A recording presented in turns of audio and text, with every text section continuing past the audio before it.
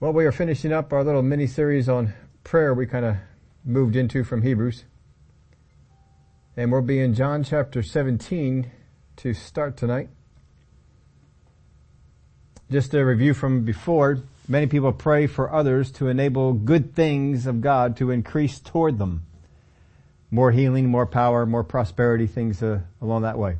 I pray for so-and-so to be healed of their, whatever their condition is. Most of these types of prayers take all the responsibility off of the person being prayed for.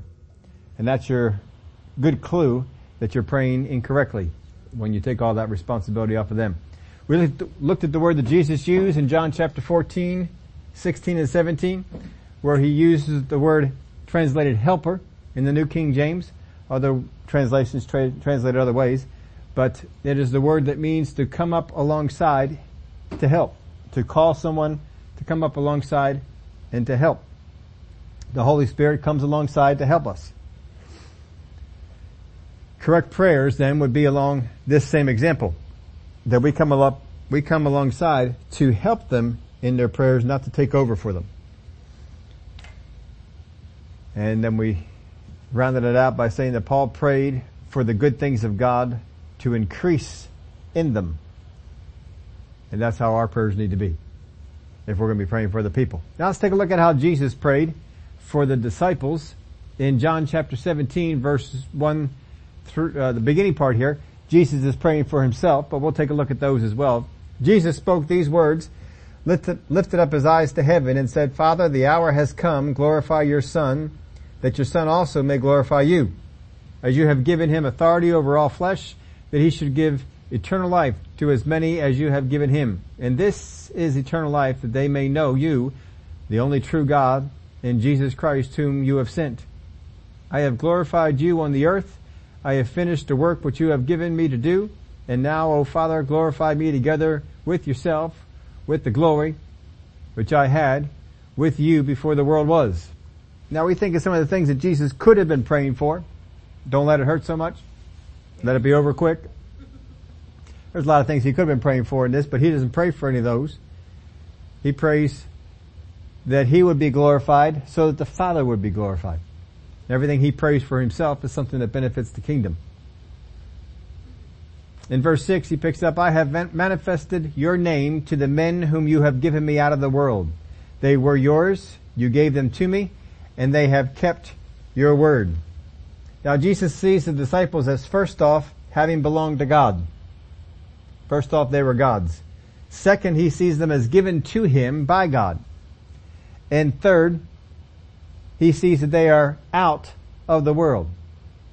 That Jesus sees the disciples as having belonged to God, given to him by God, and from out of the world. They were in the world, they're now out of it. He goes on in verse 7. Now they have known that all things which you have given me are from you, for I have given to them the words which you have given me, and they have received them, and have known surely that I came forth from you, and they have believed that you sent me. Now Jesus gave to them what he received. He went to the Father God and received things from the Father to bring to the disciples, and of course the disciples who freely received them would go out and freely give them to others. And that was the purpose, that Jesus would receive things for them, that they would get them. Of course, they would stabilize their life, they would help them in their life, but then after that, they would go out and they would give it to others. Verse 9, I pray for them. I do not pray for the world, but for those whom you have given me, for they are yours. I do not pray for the world. There's a lot of Christians need to learn that. Because we're still trying to pray for the world because they're people that we love. They're relatives of ours. It's amazing to me. Still, I'll have people come up to me and they'll say, will you pray for so-and-so to get a job? Well, are they born again? No. Well, that could be part of the problem. Would you pray for so-and-so? They have this thing going on in their life and it's bringing them much turmoil. They have no peace. Well, do they know God? No. Well, you cannot pray for people in the world the same way you pray for people that are in Christ. And though our emotions play with us some on that, and we'd like to, because, well, this is my son, this is my daughter, this is my nephew, this is my niece, this is whatever relative that we have, and we feel a fondness and an affection for them. And surely God would feel the same thing, and He'd bend the rules a little bit here for this one. But that's not something that can be done. I pray for them, speaking to the disciples. I do not pray for the world, but for those whom you have given me, for they are yours. So, we have to keep an eye on this in our prayers. This is the prayer of Jesus, and there are many prayers of Jesus, but this is one that made the Word of God. And as it made the Word, there are things that we are to learn from it. And so it's purposely put in here, I do not pray for the world. If Jesus doesn't pray for the world, then we can't either. I put this in your outline for you. People are either of the world, in the world, or out of the world. You are either of the world and that you're not born again yet. You could be in the world in that, well, you're no longer of the world, you're of Him. But you're still in the world. Or you could be out of the world. In other words, dead. Now, what's your condition here will affect the way that people pray for you. There's also another one I put in there for you. They could also be fallen from grace. They could have gotten born again, followed after God, and then for whatever reason decided to leave it. That's a backslidden person, and there's a different way that you pray for them too. You cannot pray for them the way you would someone who's in the family. But you have to know where they are, as this will affect how you pray for them. If they are out of the world, I think I miswrote that one, but if they are not of this world, if they're out of this world, you can't pray for them anymore. You're done. They're in heaven. If they are of the world, then you need to pray for them to get out of the world and to become of Him. And that's where your prayers for them center around. For people to be brought along their path to minister to them. For the blindness that is on their eyes to be removed. These are the things that we can pray for people that are in the world. I can't pray for them to get a job. I can't pray for them to have peace in a turmoil situation. I may want them to have peace, but we can't pray for that because the peace that we pray for that come from God comes from doing what God says. And that way we have His peace. You can pray for them to get healed because Jesus would heal people that were of the world. But He only did that when He laid hands on them. Sometimes people want to say, well, let's just pray for so-and-so that they would get healed. But they don't even know that the power of God came upon them. They just would think that, well, the thing just went in remission or it just went away or whatever it is. When Jesus prayed for the unsaved, He laid hands on them. So we have to follow the examples of what we were given. If they are of Him, your prayers are about operations in the world. If they are no longer of the world, but they're of Him, our prayers for them are how they operate in this world. He goes on in verse 10. And all mine are yours, and yours are mine, and I am glorified in them. Now I am no longer in the world, but these are in the world. Jesus is still here. He hasn't died on the cross yet. But he's looking ahead to that time. To Him, it's already done. His time here is just about finished, so He's talking about Himself as if He's already done. Now I am no longer in the world, but these are in the world, and I come to you. Holy Father, keep through your name those whom you have given me, that they may be one as we are one. See, that unity is important. He wants the world to see the unity of the body of Christ. And it's even talked about in the Word of God that they'll know about our faith in God by our love for each other. Let's go on to see what he says here in verse 11. It says, now I am no longer in the world, but these are in the world. This is where we operate. We operate in this world. I'm not of this world, but I'm in this world. We just got to keep that mindset. when we see things going crazy in the political side. Just keep remembering, I am not of this world. I'm in it, but I'm not of it. When people start doing crazy things and going in all sorts of funny ways, I am not of this world. They are of this world, that's why they're acting like that. But I'm just in this world. I think I've told you a few times, but the president of the college I went to, he used to always sign off his radio show, or start his radio show. How in the world are you? And that was his thing. Of course, he taught on it before all that, and he told people how we're in the world, but not of it. And so he'd always start off the program, how in the world are you? How in this world are you operating? And that was Dr. Cook. I enjoyed his teaching. In John chapter 17 verse 12, while I was with them in the world, I kept them in your name. While I was with them in the world, I kept them in your name. That word there for kept is an interesting word. It means to watch or guard.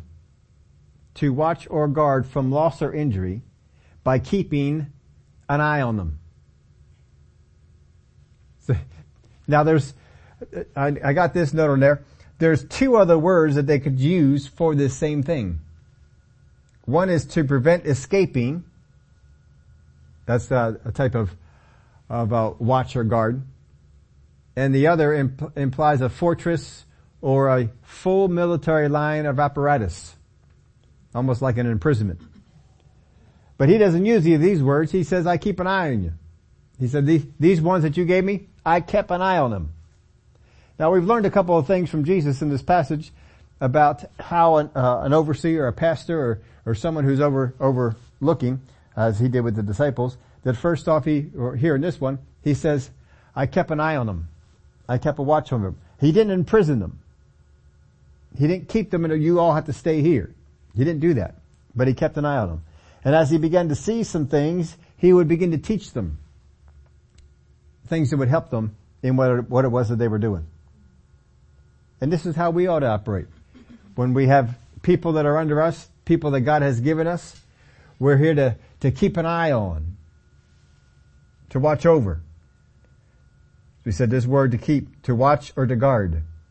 So Jesus did this. He was watching and he was guarding them, keeping an eye on them. This is what our role is as a pastor. This is what your role is as a mentor, or whenever you have people that are over you, that are under you. Then you have to be there to keep an eye on them, to keep watch over them. And as you do that, you're going to begin to see some things that you may need to warn them about. Now, how many of y'all know that sometimes you give people a warning and they don't like it? You know, when you have young children growing up and you're there watching them as they're getting in the field, and you may say, well, this little danger thing is over here. This little problem thing is over here. And sometimes it's not even a danger. It's just that, if they fall into that and get muddy, I don't have a change of clothes for them. So you just want to give them a warning so that they don't do that. And so you give them a warning, you tell them about it, and they, all right. And they keep on going doing what they're doing, and sure enough they end up where it is you warned them about. And now they're complaining because their stuff is all muddy and wet and you don't have any, change of clothes for them. And that's why I warned you. That's why I told you. Now there's a learning process for them that went on, but you didn't keep them imprisoned. You foresaw some things, you taught them, but they didn't listen. And they went in there and they fell in and they got messy, or maybe they got into some situations that were even dangerous. Whatever it might be. But you kept an eye on them. That's what Jesus is using using a word like this to describe how he watched over the disciples. We got to watch over some other ones. Then we can always think back on our kids or other people that were under us and how they didn't listen. But it's real hard for us sometimes to think about ourselves. There were times I didn't listen. There were times God sent me a warning and told me, be careful. Don't get over here. Watch out for this. And I didn't listen. And I fell into it. But he says here, while I was with them in the world, I kept them in your name. I kept them in your name. I watched over them to make sure they stayed within the parameters of what being of the Father means. I made sure that they stayed within that. At one point he even said they kept your word. I gave it to them, they kept it. Now our thoughts of the disciples might not be quite that high. I think we might find sometimes they didn't quite keep his word. But that's not how Jesus described it for them. While I was with them in the world, I kept them in your name. Those whom you gave me I have kept, and none of them is lost except the son of perdition, that the scripture might be fulfilled. He said, I didn't lose any of them. And he, sounds like he's taking that almost personal. I made sure I watched over them. And you'll find this. I know that just from pastoring, you know it from mentoring, you know it from some of the interactions that you had with people, that you can see as long as you stay within this framework, as long as you stay within this area, things will go well with you. It will be good. And sometimes they listen to you and then sometimes they don't. I know some people, they decided that, we're gonna move on, and I remember one family in particular, they had an appeal for things that were unscriptural. And they hung out in the church here for a long while. I think it was a couple of years that they were here. They got themselves involved and they were doing things. Then there was stability in their life that they didn't have before. Even made comments to us. Oh, but we've just been so much more stable than we had before. And made comments like that to me, made comments like that to my wife. We had these things going on. But then all of a sudden, they became aware of a particular ministry that was nearby, and this particular one went in a direction that was very unscriptural, but it appealed to them. And so they came in, and they never asked me about going off or leaving. They just said, we're going to head on over here for this. This is the kind of thing we like to have in church, and you don't have that going on here, and we kind of like that over there. And so they did, and it wasn't long. It was a year or two, I think. The entire family disintegrated. I mean, completely disintegrated. It fell apart. The kids went off and followed other things, weren't following God anymore. The parents went off and they did follow God for a little while, it seemed like, but boy, the stuff they were doing and the things they were saying. And then they split up, and the entire family disintegrated. Now that's not because, you shouldn't leave this particular church or anything. It's just that you shouldn't leave the Word of God. It's there to guard you. It's there to keep you. Remember that Jesus, turned to the disciples after the one message and he said, are you leaving too? And they said, where else are we going to go? You have the words of life. And they realized that there was a stabilizing force to it. And we have to stay with that. You know, when I had time in Tulsa, and there was a lot of churches to choose from in Tulsa. And they weren't all bad. There are some real good ones out there. You had to kind of decide between different ones. But I still saw some people who made decisions to go after ones that were flighty. Because there were churches in Tulsa that were flighty.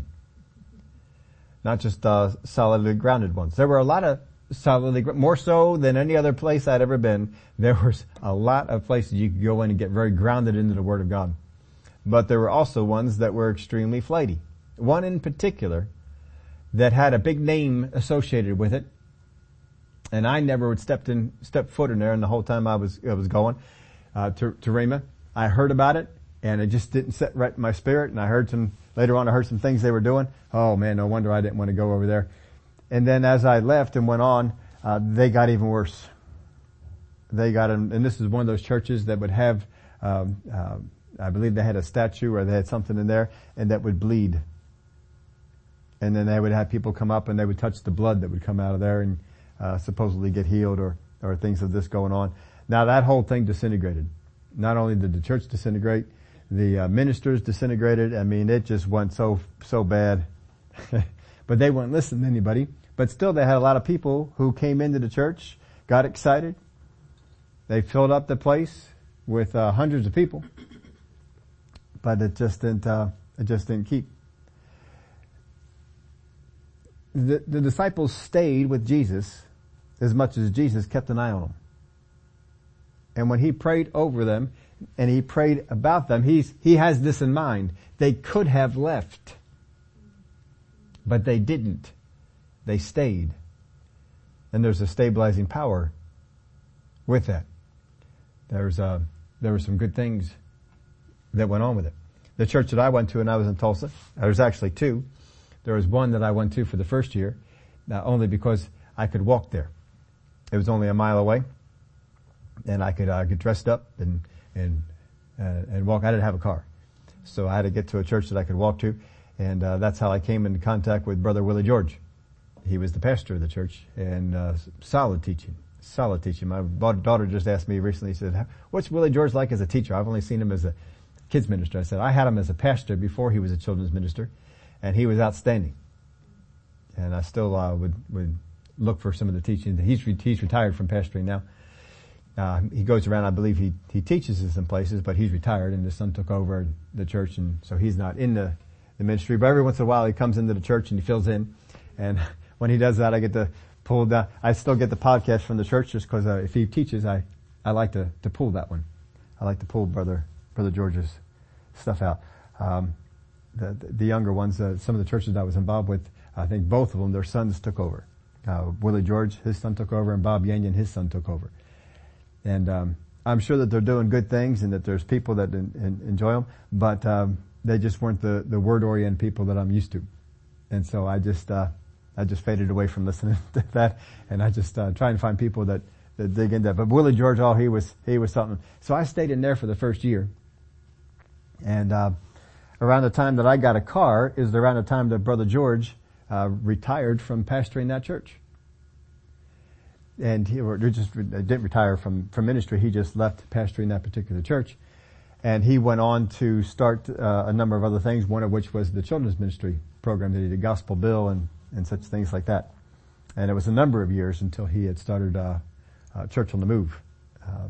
That one come out for a while. But he was off doing some things in the children's ministries.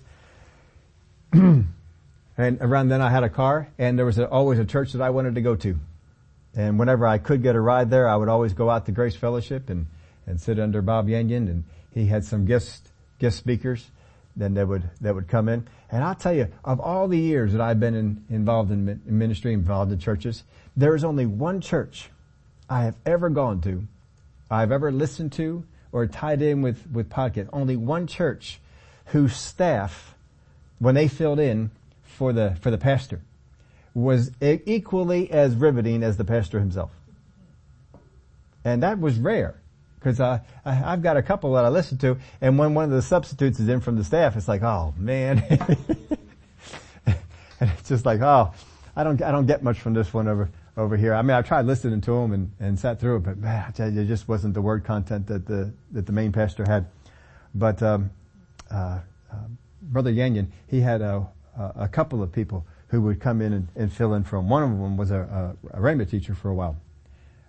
And he would come in, and somebody else I never knew about until I came over to Grace. And he would bring in guest ministers. Rick Renner, I was introduced to from my time over there at Grace Fellowship. He brought Rick Renner in on a regular basis to minister, and just a number of other people. He brought in some very, very sound ones. And I appreciate that. Now, just because, I was in there for a lot of years, and even after I graduated from Rhema, I still continued. This is back before podcasts, but I still continued to listen. But it was effort. You had to make effort to do it. I had to call down to the place and find out, when they finished up a new series, and order the series. It came in on tape, and you had to listen to it on tape. There was no other option. It was tape or nothing. That was it. Now you got podcasts, CDs, MP4s, videos, all sorts of stuff that you can do. But back then there was only one way to do it. And, I'd have to call down to the place, and did Pastor Bob finish up the last series? And when he did, they would package it all up, and then you could order the whole series and get it. Or else you could just, order some. But we were going on a yearly basis down to Winter Bible Seminar. And every time we would make it over there to Grace Fellowship for the Sunday service, we always made it in for one of those. And just for me to touch base, and then we'd head out to the bookstore. And we'd walk through the bookstore and see, was there something that I missed? Because sometimes they had some guest speakers that would come in, or some of the staff would fill in for them. And so my wife and I, we both be hungry for this stuff. And so, yep, this one. We just pick up all kinds of stuff because they'd have it all out there for you. And then on the way back, we would listen to as much as we could. We just keep popping them in. We got new stuff now to listen to, and we enjoyed it. But stayed in tune with it. It didn't mean that it was always smooth sailing. It didn't mean that, Pastor Bob and I got along on everything, or I always liked everything that the church was doing. And even the church went through some very hard times, and they went through some ordeals that were extremely difficult. And I knew a little bit about some of them. I didn't pursue a whole lot of it. It didn't affect me. I wasn't in a place I could do anything about it. But we still continued to pull those things and to glean that from them. Now it's so much easier. Now everything's on podcast. You just download it, and as soon as they teach it, well, you got it the next day, or before the week was over, you'd have the whole thing, and you can go back there and get hold of it. But this is important. It's important that you get grounded in these things, because I'll tell you, I know some people that were Rhema graduates like I was. I know some people that were Rhema instructors when I was there, and are no longer teaching the Word. They teach about the Word. They still teach about God. But I've listened to a number, actually, of their podcasts from their services, and they don't even open the Bible. I just get amazed. How did you sit under Brother Hagin and not open the Bible? Just talk about it. That just always shocked me. But that's what goes on. That won't stabilize you.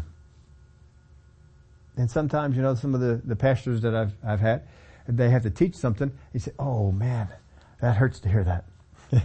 But it's good, because that helps you. It gets you stabilized. Brother Lot from the Old Testament, when he was around Abraham, it stabilized him. It took him in a good place and he prospered. But once he separated, he thought it'd be a good thing. He saw green fields, and he went out there to prosper. But he didn't prosper, and by the time he came out of the city, he had nothing. Lost everything that he had. You gotta be careful about that, because Satan will try and get your associations away. There are a number of things that would happen over the course of time to try and get me to not listen to some of the people that were mentors for me. Some of the people that helped shape what I became, how I viewed the Word. There were a number of things that happened in that, and I had to always make sure, don't do it, don't fall off from that. These are just people too, and you just stay with it. And so we did, and we kept pulling the things I needed, because that helps you. You see, Jesus here, he was basically their pastor, not just a mentor, not just a rabbi to them. He watched over them, and he gave them the word that they needed, and he kept stabilizing them. And as long as Jesus was there, they were growing. They were helping. Now when he left, he said, don't worry about it. I'm going to send you somebody else. We're going to bring somebody else in. He's going to help you out. And that's the helper who came in. But he said, those whom you gave me I have kept, and none of them is lost, except the son of perdition, that the scripture might be fulfilled. Well, see, he decided on his own to go. And you can do that. But don't, it's not without a cause. The enemy is always trying to get us to not go after the stabilizing forces in our life. It takes effort. Now, I know that many of you talk about the services that you listen to outside of here, other places that you podcast or that you watch videos of, and you'll see. And it takes effort to do it. Even though it's easier now than getting tapes, it's easier. It still takes time. You still have to dedicate yourself to it and apply yourself to it. Reading books from good authors who write about the Word of God, teach about the Word of God. These things help us. And we have to stay with it. Because I've seen it too many times. It does not take long. A year or two is not that long. People get out of the Word and their life is nowhere what it was. Does Lot ever get back to a place where he is as prosperous as he was before he left? We never hear anything about it. As far as I can tell, no. We got to make sure that we don't move away from the things that help us out. So Those things that you're doing, they keep you stabilized and keep you grounded and keep you going. You just stay with them. Just keep going with it.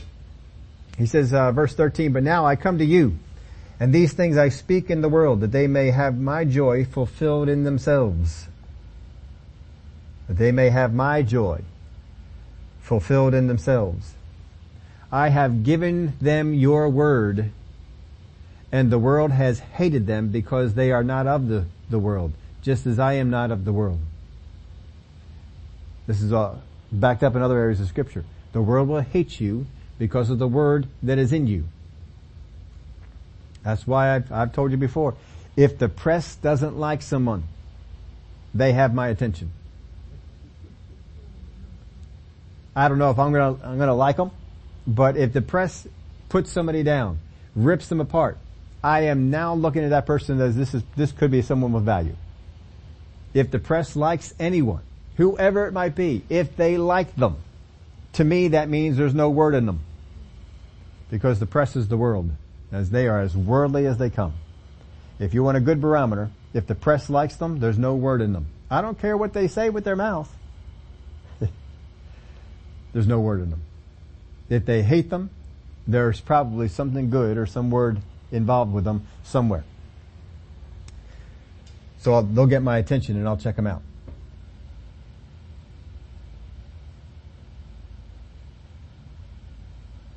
Let's go on with this. I have given them your word, and the world has hated them because they are not of the world, just as I am not of the world. We're not of the world. The world is not going to appreciate you. I do not pray that you should take them out of the world. Now sometimes we don't always pray that way. If you want to make that prayer, God just take me out of the world, apparently you can't pray that. But we can't pray for other people, oh God, just shelter them from this, because that's not what He's going to do. If Jesus couldn't pray for His disciples, what right do we have to pray for anyone else? It's an unscriptural prayer, and we should know better. I do not pray that you should take them out of the world, but that you should keep them from the evil one.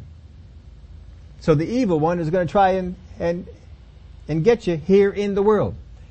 Now look at this, look at how he prays for them, that you should keep them from the evil one. Don't forget that terminology, don't forget that wording, because we're going to come back to that here in a little while. He says, I do not pray that you should take them out of the world, but that you should keep them from the evil one. Not from evil. From the evil one. They are not of the world, just as I am not of the world. Sanctify them by your truth. Sanctify them by your truth. There's no other way. You have to pursue the truth. When you receive the truth will sanctify you. The truth will have an effect on you. But once you start getting away from the truth of the Word, and other stuff starts working its way in, it does not have the same purifying, sanctifying effect. But we think it does. Or we can be sold on the fact that it does. And it would take a little while before we realize it's not as good as it was. My life isn't the same. Sanctify them by your truth. Your word is truth. And as you sent me into the world, I also have sent them into the world. The word is the most important thing we get. If you're going to pray for anything, Father God, I need more word. I need more understanding, more truth. Get me in touch with more people that can preach your word. Because the more word you get preached to you, the more word you get taught, the more you hear from the Holy Spirit, the more you read, the more you understand, the better your life is going to be. He says, your word is truth. When you look at these churches and there is no word in the service, that means there is no truth. Then there is nothing to help sanctify the people. There's nothing to help make their life any better.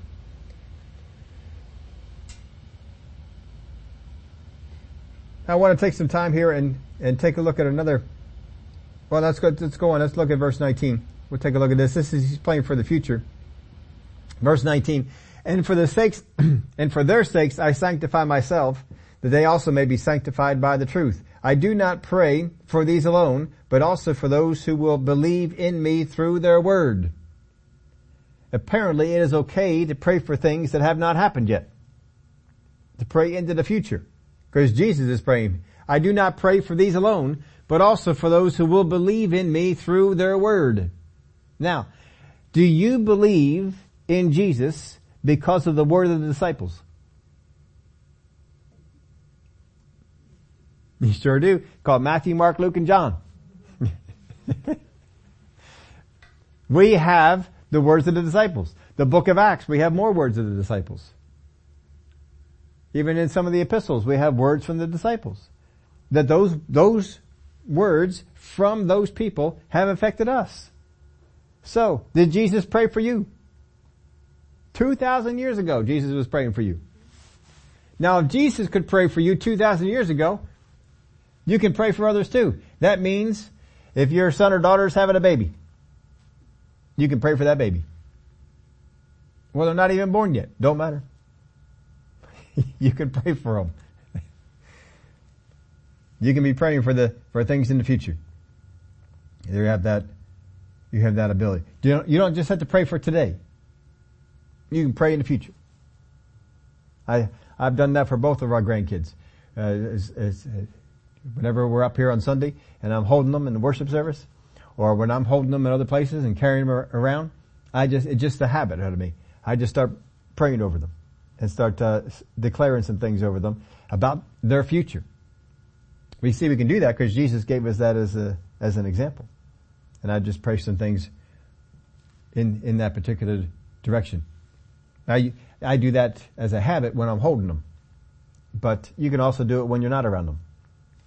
Because Jesus wasn't holding anybody in the future. He prayed for them. He says, I don't pray for them alone, but for those who will believe in me through their word. That they all may be one as you, Father, are in me, and I in you. And they also may be one in us. Again, that unity factor. That the world may believe that you sent me. It's important, folks, that we stay together. That's why we're taught in the Word of God. Believe the best in others. The devil wants you to believe the worst in others, because if he can tear us apart, the testimony to the world is weakened. And the glory which you gave me, I have given them, that they may be one just as we are one. I in them and you in me, and they may be made perfect in one, that the world may know that you have sent me, and have loved them as you have loved me. Father, I desire that they also, whom you gave me, may be with me where I am, that they may behold my glory, which you have given me. For you loved me before the foundation of the world, O righteous Father. The world has not known you, but I have known you, and these have known that you sent me. And I have declared to them your name, and will declare it, and the love with which you loved me may be in them, and I in them. And I gave you that blank there. The oneness of the church is a testimony to the world. Don't let the enemy stir that up. But let's go over to Luke chapter 22, just a couple of verses here. Real important for us though, to understand how Jesus prayed for the disciples. In verse 31 of Luke 22, and the Lord said, Simon, Simon, indeed Satan has asked for you that he may sift you as wheat. But I have prayed for you that your faith should not fail, and when you have returned to me, strengthen your brethren. Now it says here that Satan has asked for you. And let's read over this whole part again.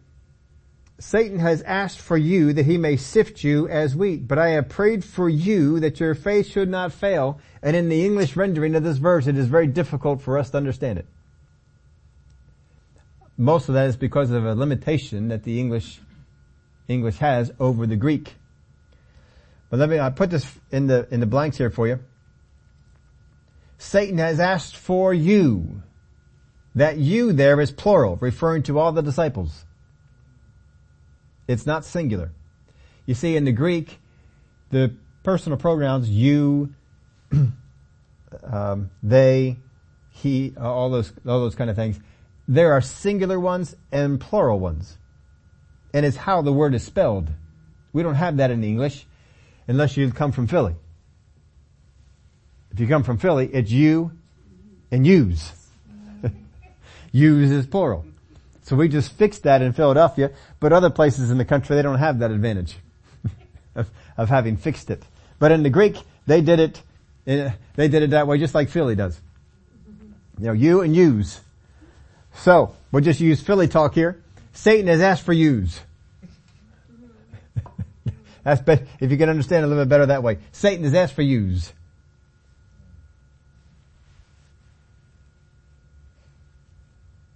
Satan has asked for yous that he might sift yous as wheat. But I have prayed for you, singular. Now catch that. Satan has asked for all of you, that he may sift all of you as wheat. But I have prayed for you, Peter, that your faith should not fail, and when you, singular, have returned to me, strengthen your brethren. So he's saying that the devil has asked for all of them. Now that word there, to ask, is to ask or beg for oneself, or to ask that one be given up to one from the power of another. Now the common thought is that Satan went to God and asked for permission to sift them as wheat. But there's nowhere in this verse that it is stated who is asked. Who does the verse say is asked? No one. It doesn't say anyone's asked. Now, if you were a general, and understand, there's a battle going on. There's God's side and there's Satan's side, and there's a battle that's going on. Let's just make this into an area where we can understand it. If we have a general, let's go back to the Revolutionary War, and let's say that General Washington is up there, and he sees one of the British generals down on the field, and he wants a certain area that the British have. Does he go and ask the British if he might have it? That's not going to work, is it? Who would General Washington ask if he wants a particular fort or a particular thing that the enemy has, if he wants it? Who would he ask?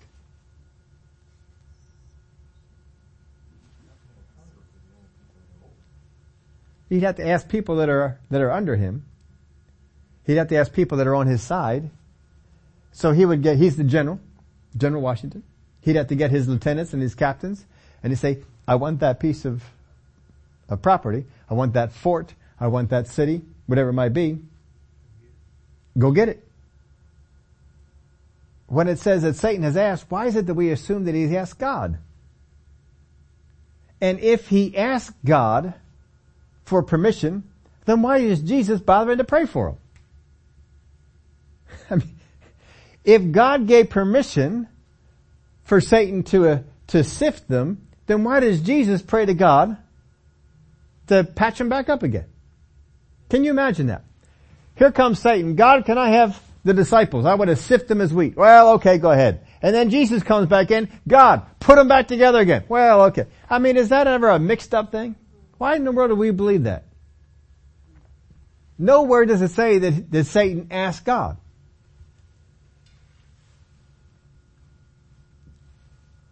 It would make a whole lot more sense if Satan called over all his cohorts. And he asked them and said, I want those guys. Go get them for me. And Jesus became aware of it. God says to Jesus, Satan has asked specifically for these guys. He sees the importance that they're going to have in the future. And he's asked for them. And so then Jesus prayed to the Father for them. Now doesn't that make a whole lot more sense?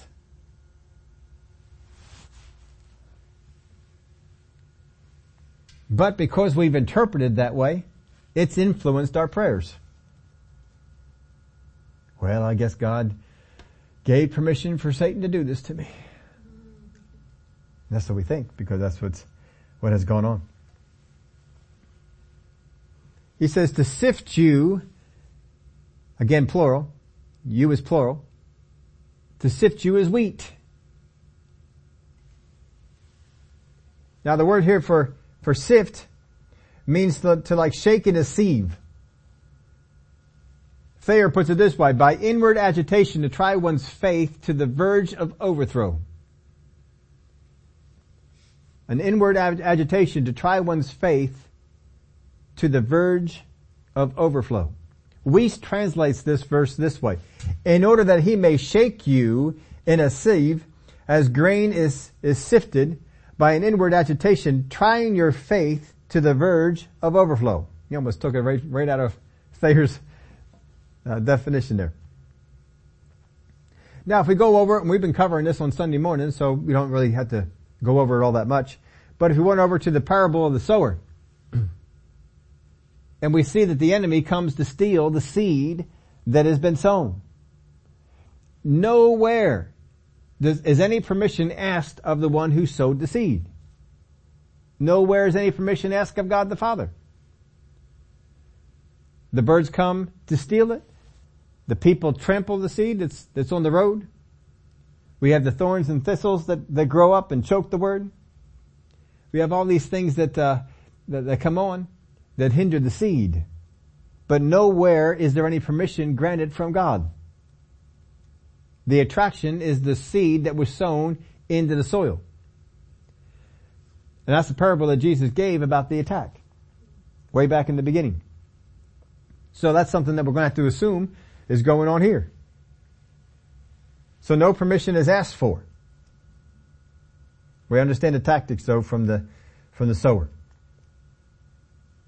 Now, do the disciples qualify as a soil type?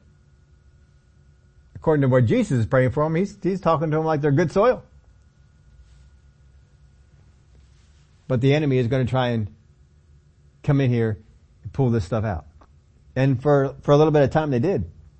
He desired to sift them. And for a bit they dropped it. Peter even denied them. But they came back. Jesus prayed for them.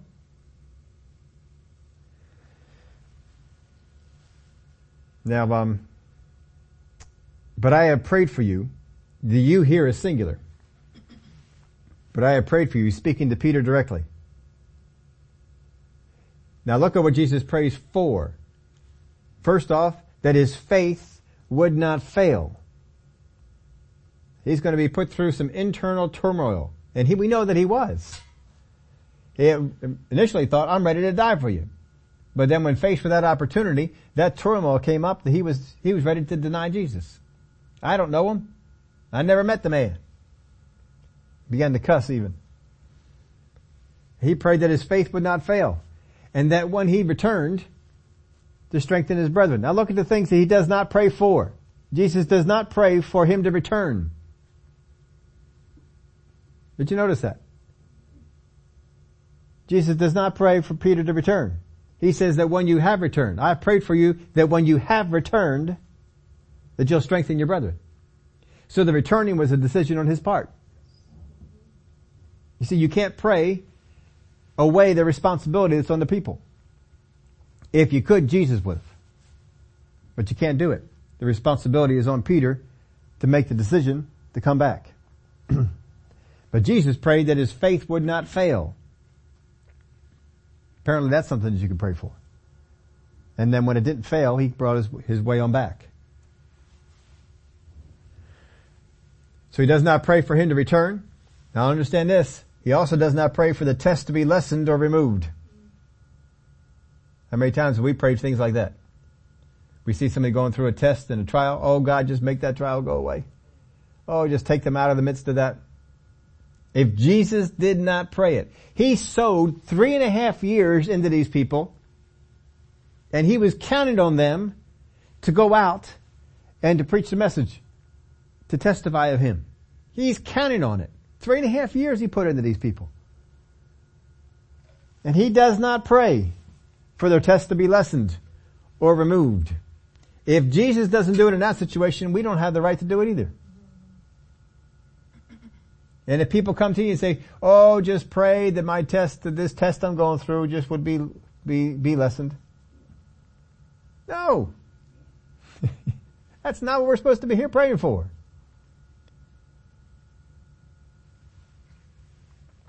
Let's read these verses again.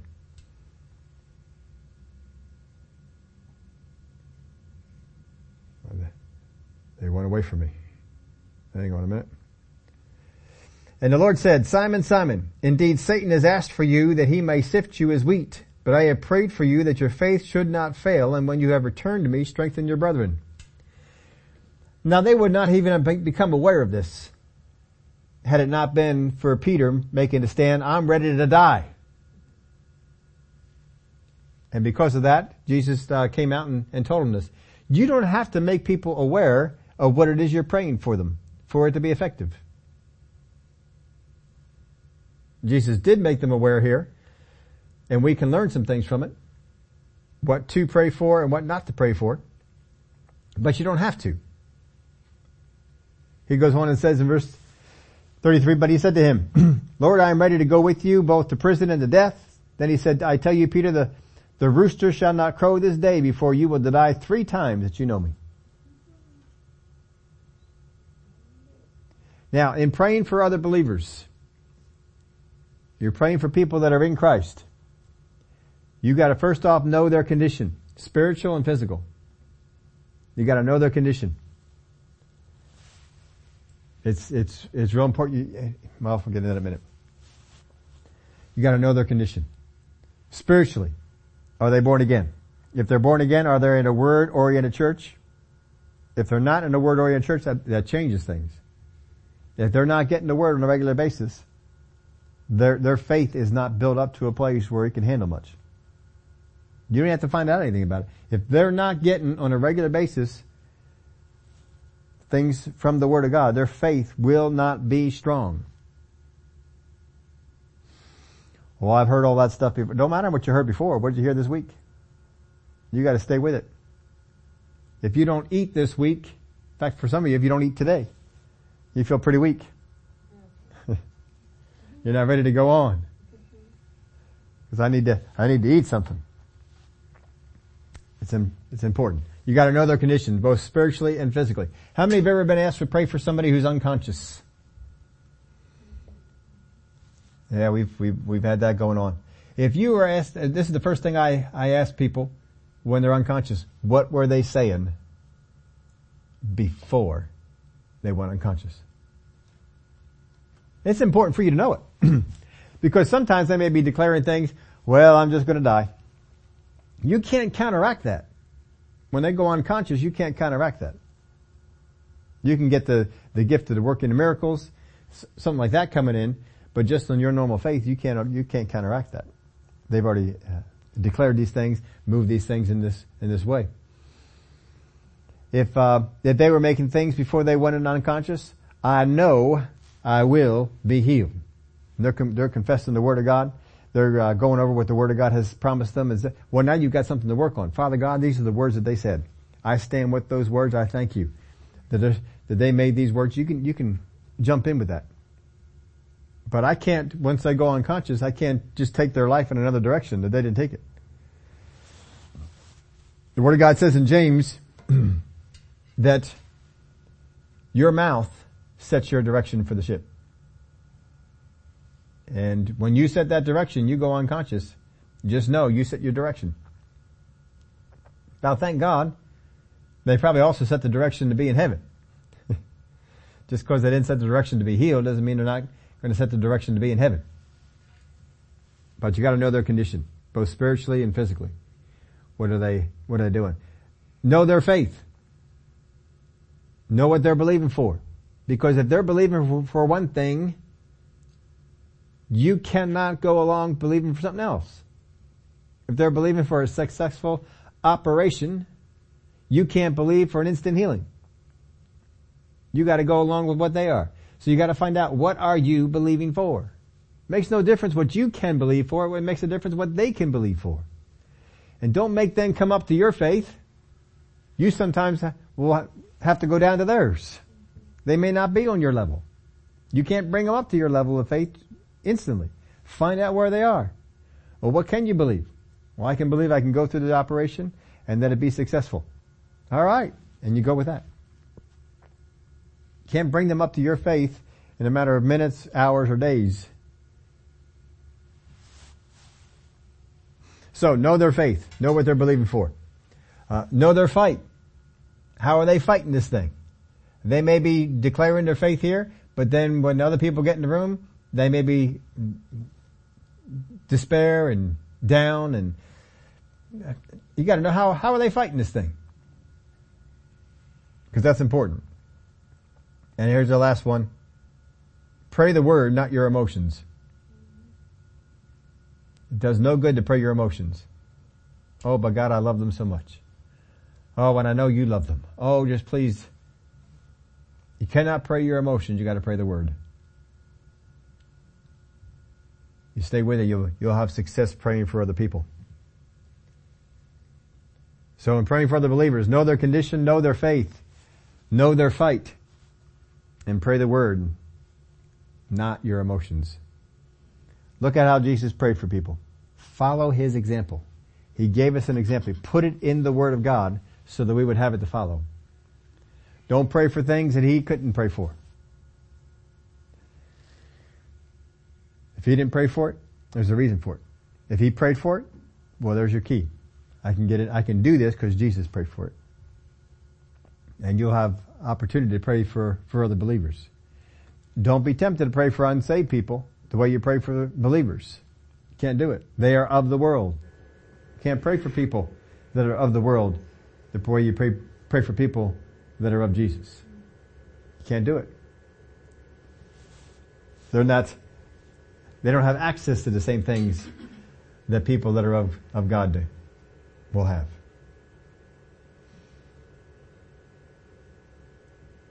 But when you pray according to the Word of God, you will have success in helping other people, just as Jesus had success. It may have not looked too good in the beginning when they all flew the coop, but they all came back. Even as Jesus said, they're all coming back except for that one. And to Peter specifically, he said, when you come back, strengthen your brethren. That's what you need to do. And he did come back, and he did strengthen his brethren.